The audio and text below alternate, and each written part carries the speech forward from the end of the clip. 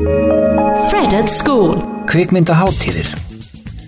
Við lok 19. aldar var skeið hinna fyrstu heimsýninga. Kvikmyndir sem komu fram á sjónarsviðið á sama tíma hafa síðan verið tengdar við hugmyndina að njóta þeirra sem listviðburða. Og þar sem sviðslist að ræða þá frekar vitnað til þessara viðburða sem hátíða. Árið 1910 var fyrsti opinberi viðburðurinn haldinn í Mílanó, en þangað komu framleiðendur frá Ítalíu, Frakklandi, Þýskalandi og Bandaríkjunum. Það var þó með tilkomu kvikmynda í fullri lengd og talmynda sem kvikmyndir voru loks viðurkenndar sem sjálfstæð listgrein sem bæri að sýna við sérstök tækifæri á árlegum hátíðum.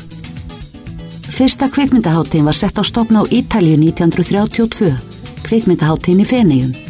Hún var mótstaður ýmissa aðila, kvikmyndaáhuga fólks, heimamanna sem tengdust ferðamennsku og tilvalin vettvangur til að þróa markað með innlendar og alþjóðlegar kvikmyndir. Þar gat listafólk frá ýmsum löndum og frá ólíkum menningarsvæðum borið saman bækur sínar og almenningur fékk líka tækifæri til að hitta listamenn og eiga samræður við þá. Í kjölfarið var kvikmyndahátíðin í Cannes stofnuð í Frakklandi 1946 og samstundis upphófst mikil og skapandi samkeppni við ítölsku hátíðina. Innan fárra ára urðu fleiri alþjóðlegar hátíðir til, eins og Locarno í Sviss 1946 og Berlín í Þýskalandi 1951. Og komist var að samkomulagi eins konar dagskrá hvenær ætti að sýna myndir á alþjóðavísu.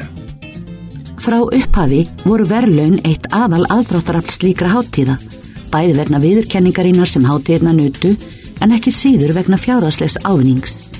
Mikilvægi verðlaunanna var undir fagmennsku dómnefndanna komið, en oftast sátiðin karlar og konur úr kvikmyndaiðnaðinum, þekkt og áberandi fólk úr heimi menningar og lista. Algengustu verðlaunin á þessum hátíðum voru veitt fyrir bestu kvikmynd, bestu leikstjórn og besta leik. Í gegnum árin hafa margar hátíðir reynt að kynna sig sem tískuviðburði sem geti náð til fjöldans og vakið athygli fjölmiðla. Ekki má gleyma því að einnig hafa verið stofnaðar sérhæfðari kvikmyndahátíðir og margar þeirra notið vinsælda. Má þar nefna Oberhausen, stofnuð 1955 og tileinkuð stuttmyndum, alþjóðlega hreyfimyndahátíðin í Annecy, stofnuð 1960, alþjóðleg kvikmyndahátíð nýju kvikmyndarinnar í Pesaro, stofnuð 1965 og tileinkuð upprennandi kvikmyndagerðarmönnum. Aðrar virtar og sögufrægar hátíðir eru til dæmis Karlovy Vary, sem var stofnuð í fyrrverandi Tékkóslóvakíu á 5. áratugnum. Kvikmyndahátíðin í San Sebastian, sett á stofn 1953 og Pan African Film and Television Festival, FESPACO, sem haldin í Burkina Faso. Í Norður Ameríku hefur virta alþjóðlega kvikmyndahátíð í Toronto verið haldin síðan 1976, en hún núna ákaflega mikilvægur vettvangur fyrir kvikmyndir. Þar á meðal Hollywoodmyndir og þar veigamikill markaður fyrir sölu kvikmynda allstaðar að úr heiminum. Í Norður Ameríku Sundance kvikmyndahátíðin líka haldin, en hún helguð sjálfstæðum eða óháðum kvikmyndum. Til viðbótar eru fjölmargar smærri og meðalstórar hátíðir haldnar sem eiga mikinn þátt í að drífa áfram þróun hljóðræns og sjónræns efnis og eru mikilvægar fyrir fjárhagslega afkomu viðkomandi staða þar sem þær fara fram. Þess vegna hafa bæði stórar og smáar hátíðir notið góðs af ríkulegum fjárstuðningi opinbera aðila. Á síðustu árum hefur orðið kúvending í þessum opinbera fjárstuðningi og það hefur neytt forsvarsmenn hátíðana til að endurskoða hlutverk þeirra og leita nýra leiða.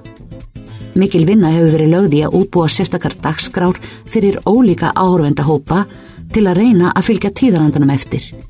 Í þessum dagskrám að ræða skiptingu, allt frá meginstraumsmyndum til mynda fyrir forfallna kvikmynda aðdáendur.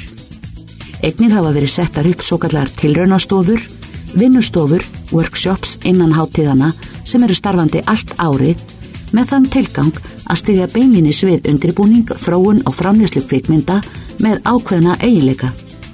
Fyrsta verk, alþjóðlegt samstarf, samruni miðla og svo framvegis.